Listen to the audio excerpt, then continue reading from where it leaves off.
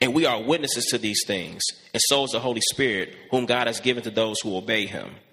When they heard this, they were enraged and wanted to kill them.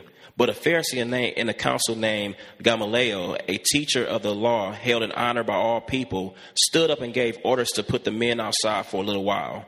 And he said to them, "Men of Israel, take care what you're about to do with these men.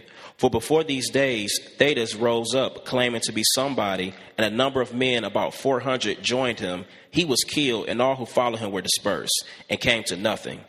After him, Judas the Galilean rose up in the days of the census and drew away some of the people after him. He too perished, and all who followed him were scattered. So in the present case, I tell you, keep away from these men and let them alone. For if this plan or this undertaking is of man, it will fail.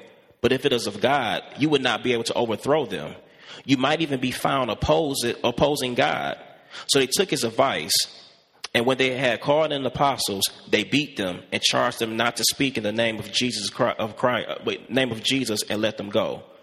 Then they left the presence of the council, rejoicing that they were counted worthy to suffer dishonor for the name. And every day in the temple and from house to house, they did not cease teaching and preaching Jesus as the Christ. This is the readings of God's word. Thank you, brother. Thank you, guys. May be seated, and then we're going to bow our heads and pray for a little bit for God to anoint this time and for Christ to be exalted. Everybody, you bow your heads, guys. Lord Jesus, we thank you for, first and foremost, yourself. Truly, that you are holy, and thank you that holy, you are holy. And we pray that we would exalt you during this time, that you would be pleased in our hearts, that you would be lifted up, Jesus, that you would be our hope, you would be our Savior, you would be our focus. And Lord, we thank you that in your grace, you've given us the Holy Scriptures to understand your ways, to see pure, unadulterated wisdom, knowledge of the Holy One. And now we ask that by your Spirit, you would empower us to see those truths and to not just know them intellectually, but Lord, for you to allow them to just build deep into our heart that we would worship you. And Lord, if there's anyone in this room right now who doesn't understand the good news of Christ, we ask that it would become clear today, and that they would become Christians. And for those who know, for all of us who you've awakened our hearts and our minds, that we would be believing the gospel. We love you, Jesus, and we ask that by your grace you would speak through me. You would just allow us to have great conversation, allow us to enjoy you together with the goal of lifting you up. In Jesus' name, amen. Amen. If you need a Bible, you can raise your hand, family. Leon has that, Pastor Leon, and we got my man Johnny here. And one thing, if you can give me, Lee, my phone is in my bag, or you can give me a phone, or we'll be up here all day because I have no time, no way to tell time right now, and that's very dangerous for a brother like me. So, thank you, bro. Cool. We are studying right in the book of Acts. We're just enjoying ourselves as we are learning and seeing. I love studying books of the scriptures. I always share why, we're going through every book, because left into our flesh, we'll stay in those comfortable areas that God has given us a whole counsel of God's word. So, of course, we're going to try to study every book of the Bible to try to be faithful to Christ. But I also just love the fact of, do you see how I feel like when you're staring at the pictures long enough, you begin to see little themes pop out that you can read a book over and over again. You just don't see it. I just feel like studying Acts, you just see more than ever for me already, just such an evangelistic push. Just this sense of unbridled evangelism. And so I'm really excited. If you are new, that's what we're doing. We're going through the book of Acts. We'll be in the book of Acts for a while. So we'd love for you to come join us in that journey as we're in the book of Acts. I just want to encourage you right now in chapter 5, about to head to chapter 6. Let me give you a little snapshot of what we've been up to. First and foremost, back hours get this, but for new people, just letting you know you're on a moving train. We've already discovered that the Acts was actually part of the book of Luke. It was one book, then separated into two books. trying to really allow Theophilus, who was a very prominent leader, to become a Christian, was kind of the motivation behind Luke writing the book, talking about Jesus rising from the dead, Jesus being king, Jesus then revealing himself to the disciples after that proclamation. He reveals himself, gets the disciples excited, gets the apostles excited. He begins to tell them, hey, here I am, here's your mission. Now he says, here's your mission. He gives them power to accomplish the mission, fills them with the Holy Spirit. These guys get empowered. They begin to preach to onlookers. People come to Christ. In the beginning of Acts, people become Christians. All of a sudden, you get all these thousands of Christians who are like, now what? And they be just, by God's grace, they begin to form a Christian community, right? Begin to do community life.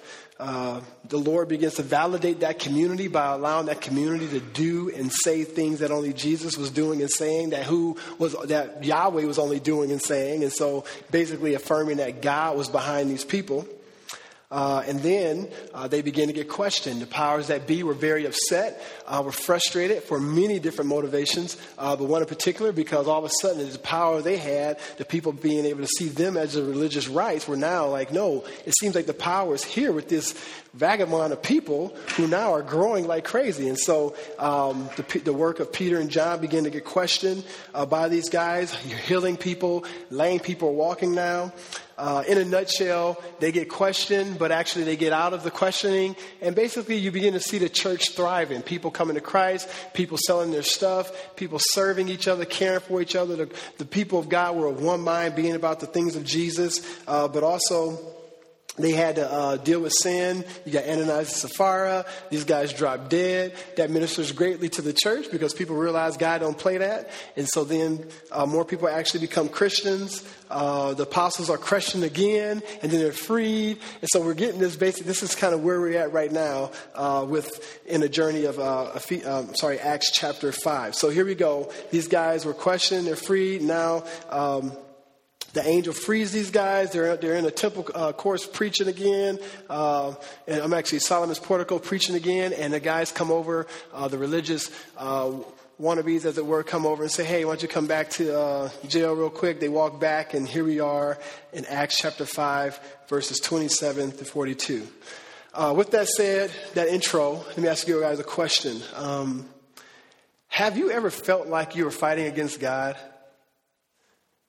Have you ever intentionally felt like, man, there's going to be two ways, right? Unintentionally, you're doing something and you're just thinking like, man, is God in this? Have you ever done something and as you're doing it, you're thinking, man, I don't know if the Lord's in this? Or have you done something intentionally knowing that the Lord's not in this?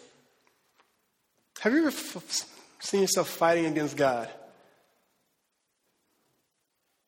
Raise your hands. Oh, okay. Let me ask you guys another question. What are your fears? What are your fears in life? What hinders you from just giving God all of who you are? Comfort? Yeah, what are your fears? You ever think about that? Like, what makes me say, Lord, I know I want to be like this. I want to be like this, but man, there's this thing. People might think I'm weird. Who knows? I think it's a good question to ask yourself. What are your fears, my man?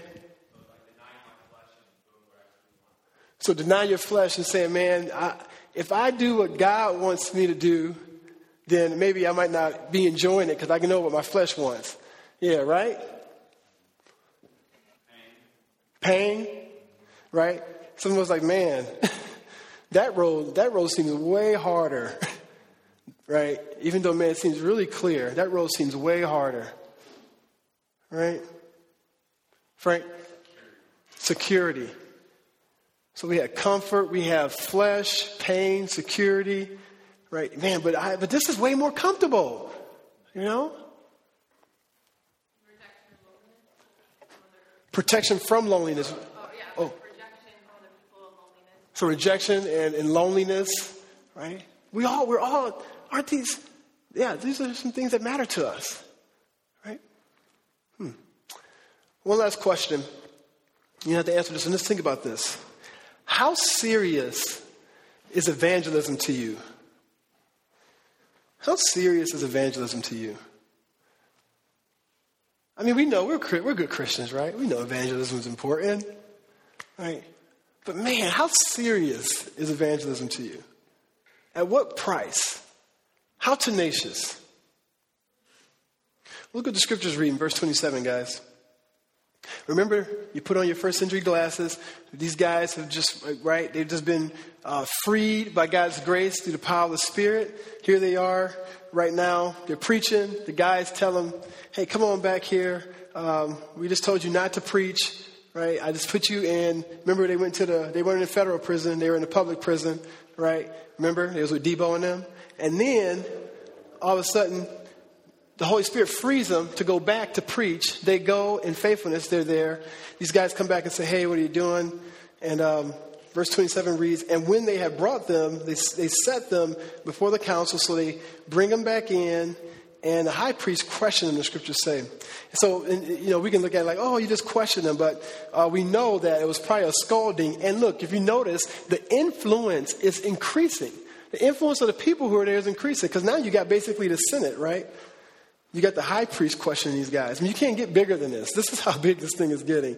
And he says in verse 28, we strictly charge you not to teach in the name. I love they say in this name. You notice they don't say Jesus. And I don't, again, theologians have reasons behind that. But there's something about the fact of not even want to give credence to the fact of how powerful this person has become. So we charge you not to teach in this name, yet you have filled Jerusalem with your teaching, and you intend to bring this man's blood upon us. And so you got like two accusations that has heaped upon the apostles. So keep in mind, they're being questioned again. They were in federal prison, basically in a nice place. Then they were in public prison, right? And now they're like, what's going to happen this time? So I want you to keep yourself. Imagine you're one of these individuals, and you're in this journey, right? And so there's two indictments, right? First, they obviously disobeyed because they clearly said, do not teach in this name again. And literally they go right back and do exactly what they were told not to do. But for the record, where does that concept of you have filled Jerusalem, have we heard anything about that before? Have we seen something like that in Acts? We see this in Acts chapter 1, right? What's the call? What's Acts? What are you called to do? Right, to preach the gospel, right? To Jerusalem, right? To Samaria, to the ends of the earth. And so basically, in a nutshell, you got part one done, and now they're going to basically probably go to the ends of the earth. But I love first they disobeyed, so that's clear. But then they accuse him. They're kind of like, hey, would you please quit accusing us of killing Jesus? You notice that? It says you intend to bring this man's blood upon us. You keep saying like we killed this guy. And it reminded me of in Matthew 27, I think we might have the text up here, when it says, so when Pilate saw that he was gaining nothing, but rather that a riot was beginning, he took water and washed his hands before the crowd, saying, I am innocent of this man's blood, see it to yourself. And you remember the crowd was saying, it's okay, heap that on us, right? Well, it's interesting now, it's almost like the apostles are saying, hey, you asked us to heap this on you. You said it would be okay to accuse you guys of murdering him. And so that's what we're doing. We're accusing you now, right? And then he says in verse 29, but Peter and the apostles answered, we must obey God rather than man. And when I asked that question about evangelism, guys, I've been extremely convicted because I love the fact that what we're seeing a theme of persistence. We're seeing a theme of just a radical tenacity, where these men are after ridicule or after being put in prison. They continue to go back and they're saying, hey, I'd rather obey God than man. And then and look at this. Notice this in verse 30. They actually get more intense. You notice that? So basically before they were saying little things, but it gets more intense. Verse 30, he says, the God of our fathers raised Jesus, whom you killed by hanging him on a tree. So notice the persistence, the tenacity, the courage. Remember before, they're saying the exact same things. They've mentioned this before earlier in Acts, but they keep accusing this guy. He says, why are you accusing us? And they keep accusing him. And look how they accuse him this time. They say, hey, now actually, it's not that you just killed Jesus, but he brings this concept of the tree up. Why do you think they do that? Did you guys research that at all? What does it mean to talk about the tree? Anna?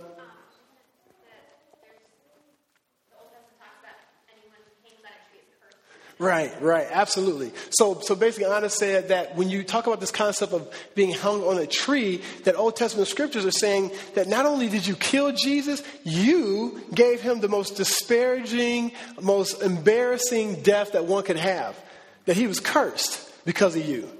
So my point here is the author wants you and I to see that here are these disciples who in a short time ago were denying Jesus, were hiding, were scared, had given up everything. It was like, okay, we're not going to identify with this man. And just that quick, they're filled with the Spirit. And now you and I have witnessed over 3 accounts where they have stood before individuals, proclaiming the gospel, healing people, and actually telling them what they've done to Jesus. Preaching the clear gospel. I mean, literally being on the offensive. How serious is evangelism to you?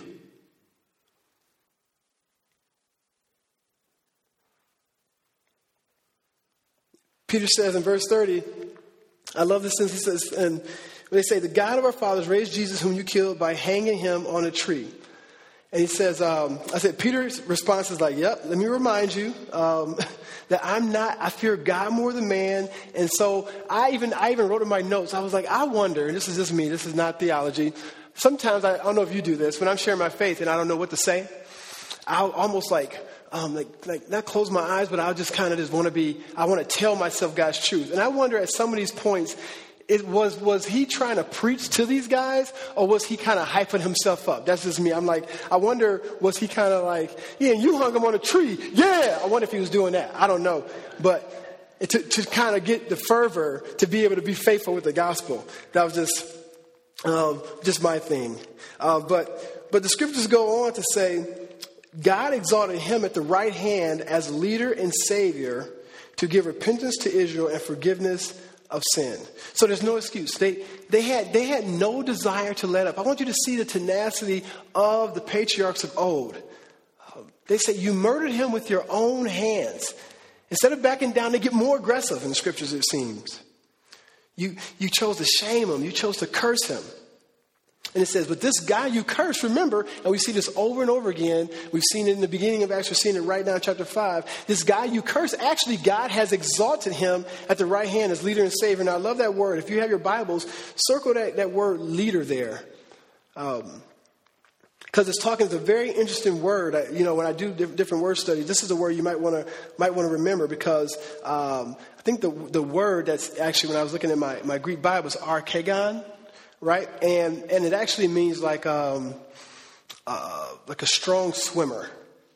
Okay, so it's interesting. It's just one of the few places where this word is used in the scripture. And let me just give you the etymology behind it. It was like whenever a ship got into trouble.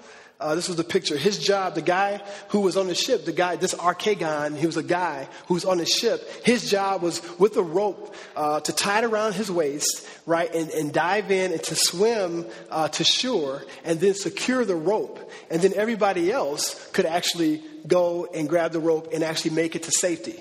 So he was a guy who was supposed to risk his life. The archegon, he was a leader who was to risk his life and make sure that everyone else got the safety. And it seems that the word picture the author's trying to give us when he says that Jesus is the only one, as it were, who could actually go to safety, tie a rope, as it were, to heaven, right, and allow us to be able to have connection to God. Reminded me of Jacob's ladder in the Old Testament. It's a beautiful word picture of what Luke is trying to do when he's describing. As Peter is sharing the gospel, that Jesus is our great archegon. So it's preaching the gospel, preaching the scriptures. In verse 32, it continues on. It says, "And we are witnesses to these things, and so is the Holy Spirit, whom God has given to those who obey Him."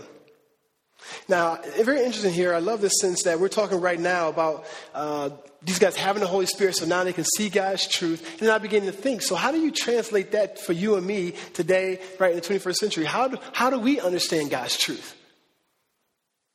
How do we understand God's truth? Just wanted to pause here real quick. What's the difference between you and me now? You and us and them then.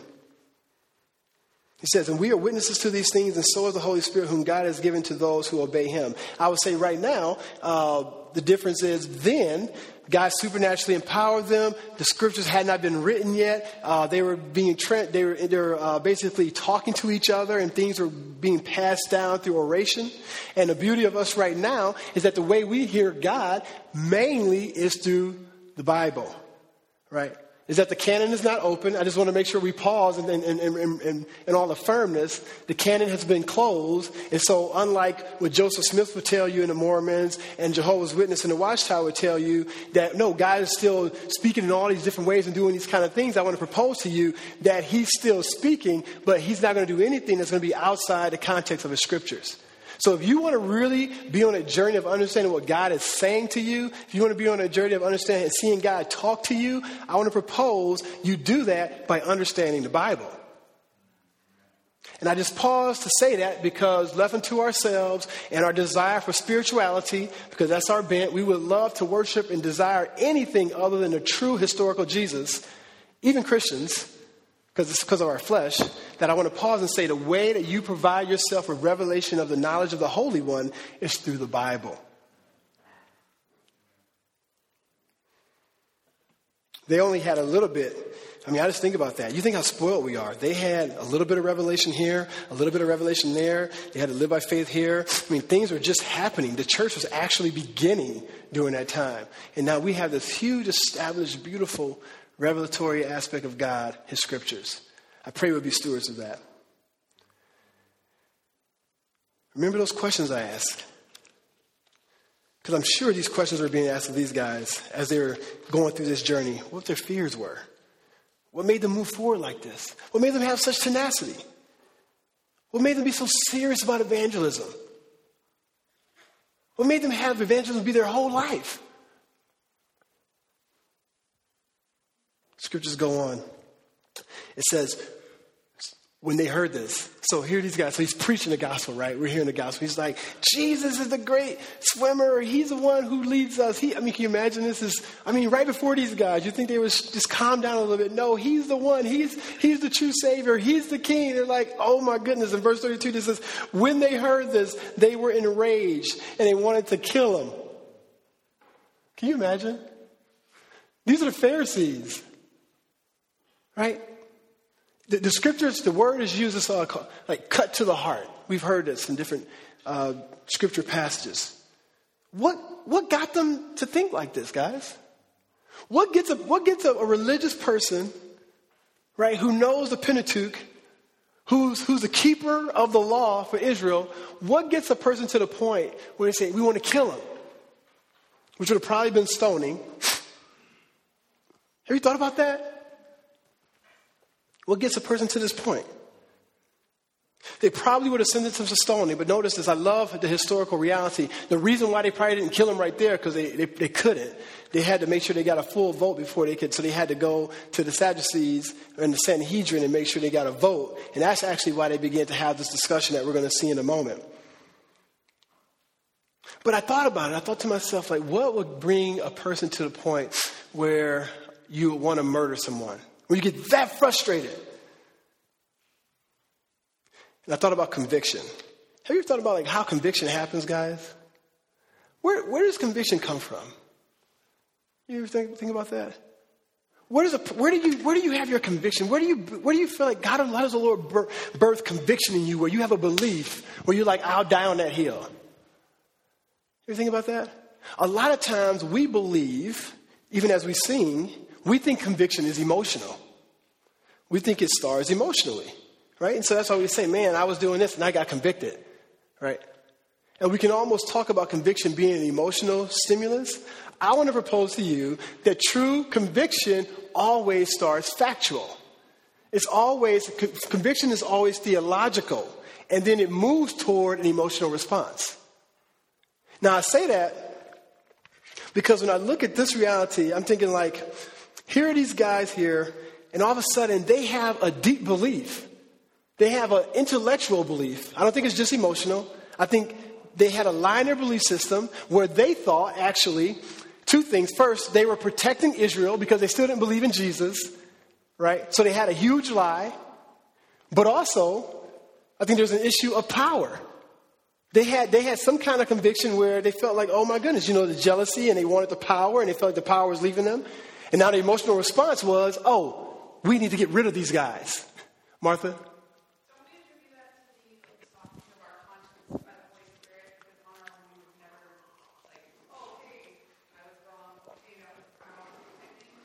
Absolutely, and my point is, so Martha is saying, do we attribute that to God softening our hearts to actually build a conviction? And that's my point, is that if conviction is more first factual, then man, all the more important it is for us to understand who God is and what He says according to His Word.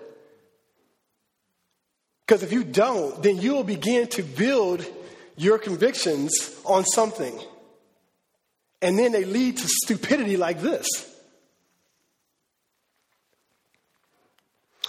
Well, I just look at these reactions. I'm like, man, what made them do this? I just feel like it seems to me when evil people face godliness, and that's what they're doing over and over again, they get hostile. I think that's the reality.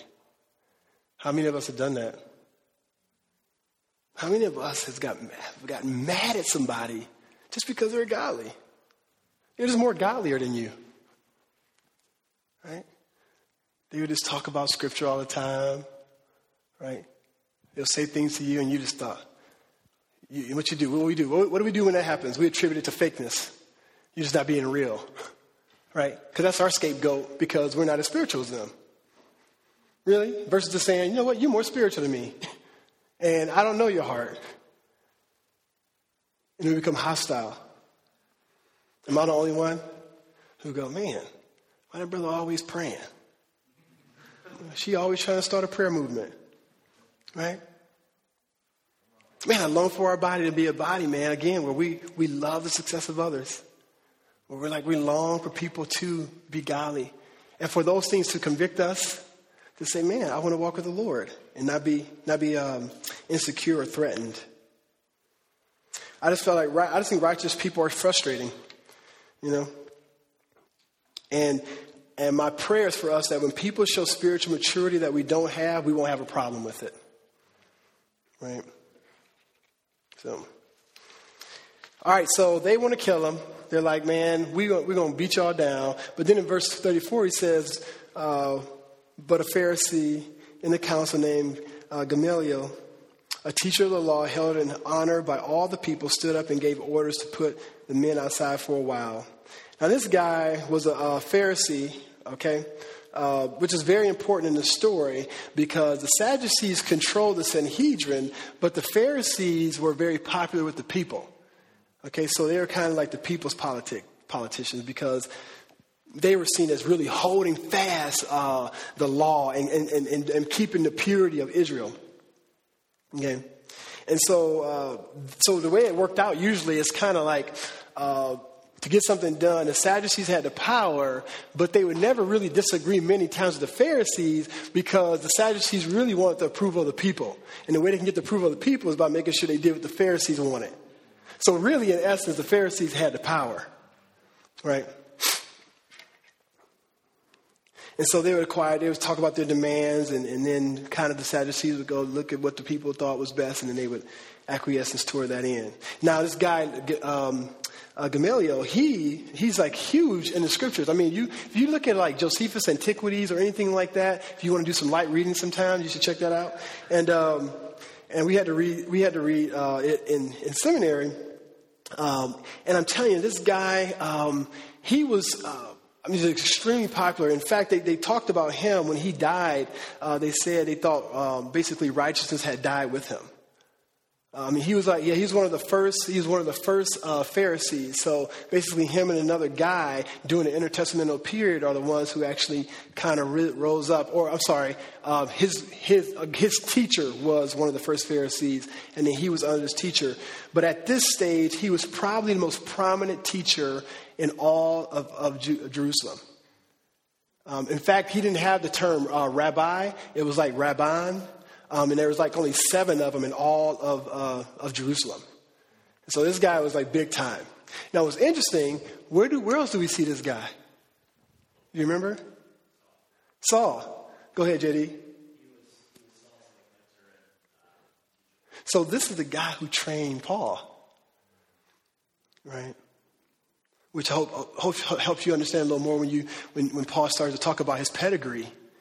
Like he was legitimate. He was legit. When he talked about his pedigree, he knew what he was talking about because he knew who he was under. So this guy had great learning. I mean, he studied Greek literature. The other Pharisees, they couldn't even compare to this guy. Well, this guy says, and he said to him in verse 35, men of Israel, take care of what you're about to do with these men. Now, I want to ask you a question. I want you to listen to the journey, and here's the question. Is this good theology or bad theology? That's the question. All right? You ready? Okay. So he starts off and says, men of Israel, take care what you're about to do with these men, which is God. Isn't that God's grace? Because guess what? What could have probably have happened if G Money didn't step in? Huh? Yeah, they probably could have got stoned. Yeah. Right? Because this guy is it's interesting that the Holy Spirit allowed just not to be a Pharisee, but it was Gamaliel, right? Because it had to be somebody of influence because these other guys were upset. And they're like, you know what? This brother about to get killed today. We're going to go in here. Sadducees going to totally listen to us, all right? Because we're going to tell them you need to do this. But God's grace, which I love to see those kind of aspects where you're like, man, if the Lord wouldn't have done this huge thing could have probably have happened. Well, it says in the scriptures, let me give a few examples. That's what he does going into verse 36. He says, for before these days, you have Theudas rose up, claiming to be somebody, and a number of men, about 400, joined him. He was killed, and all who followed him were dispersed and came to nothing. All right, there's another guy in Antiquities who had done some stuff. God totally, obviously, nothing happened. So he's like, it wasn't of much. So he gives a story. Man, okay, this guy thought this guy was something. Didn't amount to much. Verse 37. After him, Judas the Galilean rose up in the days of the census and drew away some of the people after him. He too perished, and all who followed him were scattered. Right? Now this is interesting because actually this is more for you history buffs. This guy actually did have people scatter, but it's not altogether true because actually from this guy, and when you read the same Antiquities, you realize that this is where the Zealots were birthed. And if you know about the Zealots, they had actually a huge influence in the history of Israel. Because the Zealots was one of the reasons why Rome was like, okay, we need to keep talking about what we can do here to make sure you guys don't wild out because y'all crazy. Okay? So there was actually had a huge influence, but maybe not as much as he thought. Okay, so he says in verse 38, so in the present case, I tell you, keep away from these men. Here's the conclusion. Because of those things, because we've seen some experiences where, man, if God's in it, it'll grow. If not, it'll dissipate. So in the present case, I tell you, keep away from these men and let them alone. For if this plan or this undertaking is of man, it will fail. Verse 39, but if it is of God, you will not be able to overthrow them. You might even be found opposing God, which you can circle fighting God, being against God, depending on what your translation is. All right, good theology or bad theology? Let's start square one. What's the theological premise? If God's in it, it'll last. Any disagreements? I think it's fair for the sake of time. Matt, what did JD say? Okay. So God is sovereign. So you say, hey, there is some truth to the sovereignty of God. Okay. So the statement was, if God's in it, it'll last. Good theology or bad theology? Hey, because we're gonna be neighboring. As we're neighboring, this might come up. All right. I say both. I think it's good and bad here, right? You guys like, man, he's doing that trick question stuff. I know. I can't. It's so funny. I'm such a hypocrite in that way because I don't like when people ask me those questions, but I'm the main one. Hey, I got a question for you. So I don't know. All right. So So first we see that the reality is, when we think of the sovereignty of God, God is over all, right? And he needs no help from men to fulfill his purpose. I think that's his main point, is that if God is wanting to do something, like, man will not be able to stop the hand of God. One of my favorite verses that my sweetheart loves is that God's arm is not too short to save, the scriptures say. Is that there's nothing that can thwart the holiness of God. But at the same time, what's wrong with that? What's wrong with what he's saying here, guys? Yeah, Sammy. If you're a follower of God, he doesn't want you to be doing his purposes. Say it again. If you're following God, so the problem is, if you're following God, he wants you to be doing his purposes. He doesn't just want you to sit back and let God do all the stuff. Yeah, okay. Actually, that's a good one. I didn't even think of that. That there's a sense of not just let go and let God. Like, okay, if God wants to do it, you can sit back and things will happen. So we know that's not the case, because we understand God wants us to also work. That's a good word. I wasn't even thinking on that level. Thank you for that. So there's a sense of the sovereignty and man's responsibility as we come together to bring God glory. Martha? Okay, yeah. So there's a timeline issue, and then I'm going to take two more, and then I'm going to go ahead and share. Kristen? Yes. Okay. Right. Absolutely. So I agree with you, but I love that. I'm gonna parse that out a little bit right after I hear from Justin here.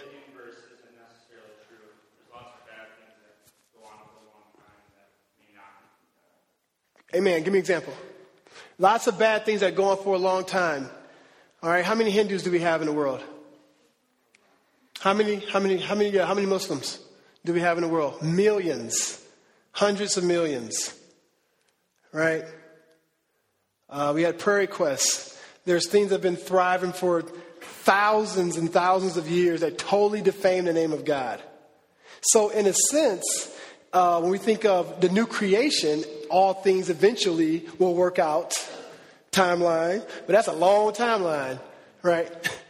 So yeah, God, when he comes back to basically take over, then everything will work out. But the reality is, you know what? I think there's problems with this, because the reality is, you know what? There's sometimes God is not in something and it actually is prospering. Right? Yeah. So I think there's some good and bad in here. I think they're wanting to see if it's from God, but I think this is a bad principle to say, I'm going to see if it's from God, so therefore I'm going to do this. But praise the Lord, his sovereignty. It worked to save these guys' lives, right? Praise the Lord. So that's how good God is. Jesus said in Matthew 12:30, he that is not with me is what it says is against me. And the reality is, what we're seeing here is he's talking about this reality that, men fight God. And I thought, fighting God, huh? Fighting God.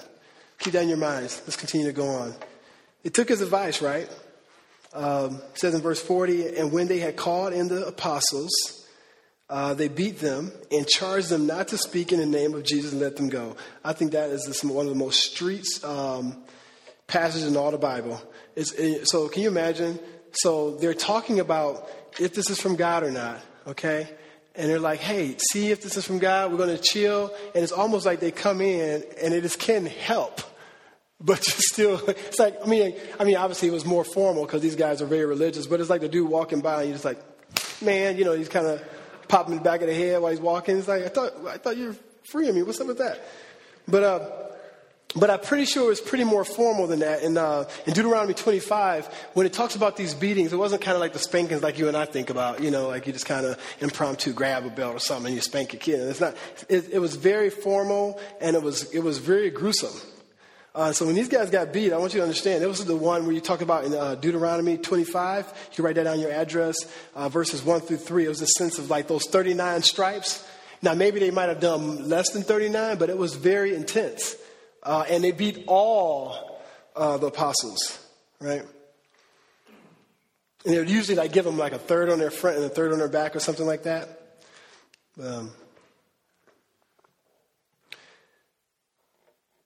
He says, ends in saying, verse 41. I'm sorry, I want to move back a little bit. This whole concept of something being from God,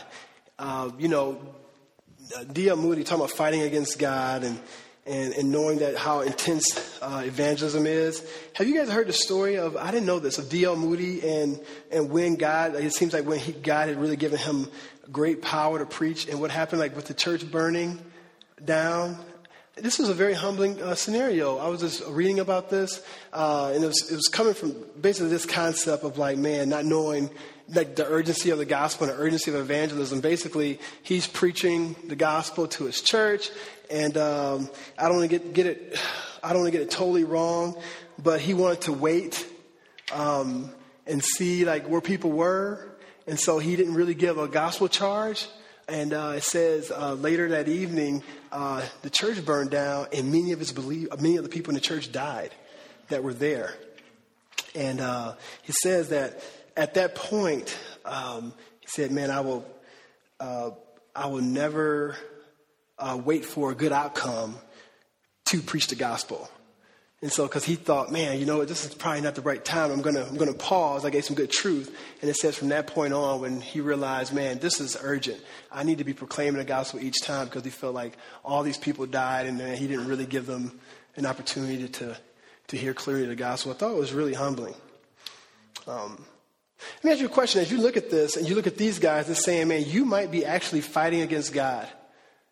And I thought, man, when have I fought against God?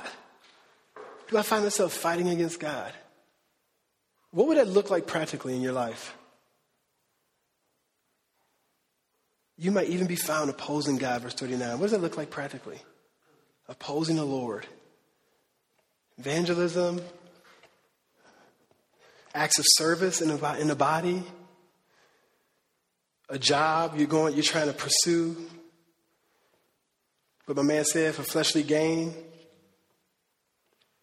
Have you thought about that? Have you ever thought about the fact that you could actually be fighting against God? Isn't that scary?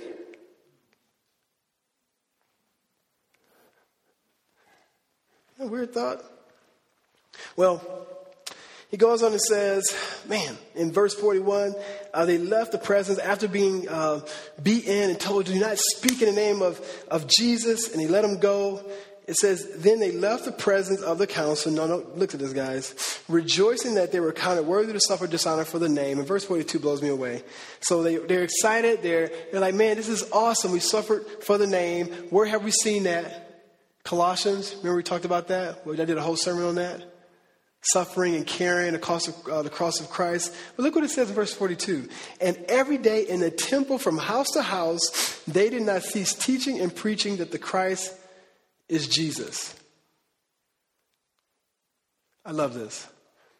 Notice it. I love that the concept is like they taught big places, and then it says house to house. They're going to small groups and stuff. And I mean, it seems like necessarily it wasn't even like they just did the same, but they had a bigger intensity. You never see it described like this before. The question I have before you guys is, how serious is evangelism to you? I began to ask myself, what questions, man, did they have to be asking themselves to move with such passion? And I know I have some questions up here for you, and I wanted to put fears actually lower, because I think first the question is, what more evidence do we need? And what I mean by that, if you notice in the passage, this blows me away. So Gamaliel, his whole point was, hey guys, let's wait and see. Wait and see what? You just saw a lame dude get up and walk. You saw individuals being healed to the point where they were looking for Peter's shadow, right? You're seeing thousands of people become Christians. And the framework was, hey, we don't know if this is from God yet. So you're being a little too rash. Let's wait and see if this is really from God. Can you imagine that? So the question I asked myself is, man, what more evidence did they really need? What would make them go, oh, yeah, this is from God? And then I began to ask myself, man, what more evidence do we need? What more evidence do we need? What are we waiting for? What do you need before you and I can give over that one area, those two areas, those areas that we talked about, and say, here you go, Lord. No more am I going to be defined by money. No more am I going to be defined by my appearance. No more am I going to focus on just getting the best education and getting these things. But I'm really going to ask, Holy Spirit, whatever you want me to do for Jesus, I'm willing to do. What more? What more do we need before we start really going there? Are you already doing that? I praise the Lord if you're already doing that. But if you're not, ask yourself, what more do you need?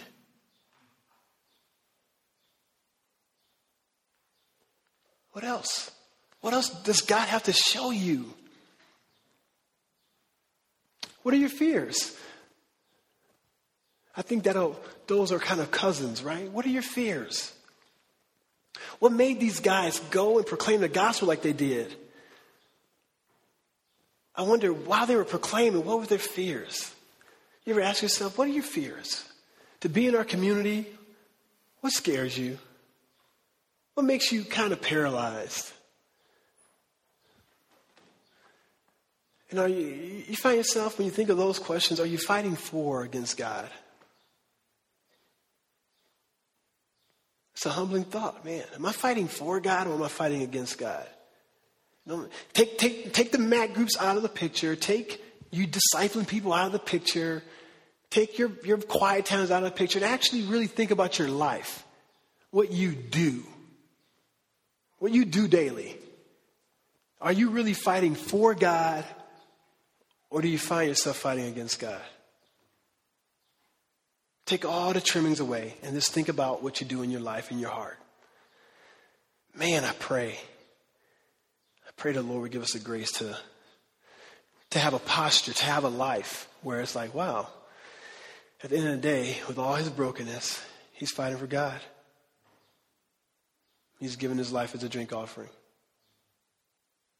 I'm begging this family, let's not settle for cars and approval. Let's not settle for those things that are so attractive, that feeds my flesh so much. But at the end of the day, what is it worth? These guys gave their life to evangelism, and I had to ask why. Why? Why was every aspect of their life evangelism? Think about it. Bow your heads, please. Lord Jesus, would you give us wisdom on how to see those questions for what they are. And Lord, I just pray you'll be doing a work in my soul and soul of the people of God here. And Lord, we wouldn't just go away and say, yep. But Lord, we would pause and ask you to do surgery and say, man, Lord, what more am I asking for from Jesus before I am able to lay down my plastic pearl and pick up true treasures? Give us grace to do that, Lord. If it's our kids, if it's our resources, if it's our comfort, if it's just we're just finding ourselves, we're just really so carnal and fleshly that we don't even know what it is. We're so selfish, we don't even know what it is. I pray you'll just do a work in us even in there and say, Lord, you just revealed to me that I really love sinning. I love me more than I love you. And we pray you would give us that grace to acknowledge all those things. If it's idol worship of another spouse or a girlfriend or boyfriend, or Lord, would you just give us the grace to say, Lord, give me wisdom to cast these idols down, that I don't end up being 70 years old realizing, man, I really wasted my life. Lord, I pray for that, Lord. Would you give us that grace to have the passion for evangelism, to let people know who Christ is, like the apostles of old. In Christ's name, amen. Praise the Lord. Hey, here's what we're going to do, guys. We are going to do a time of tithe. If you are new to Mac Ave,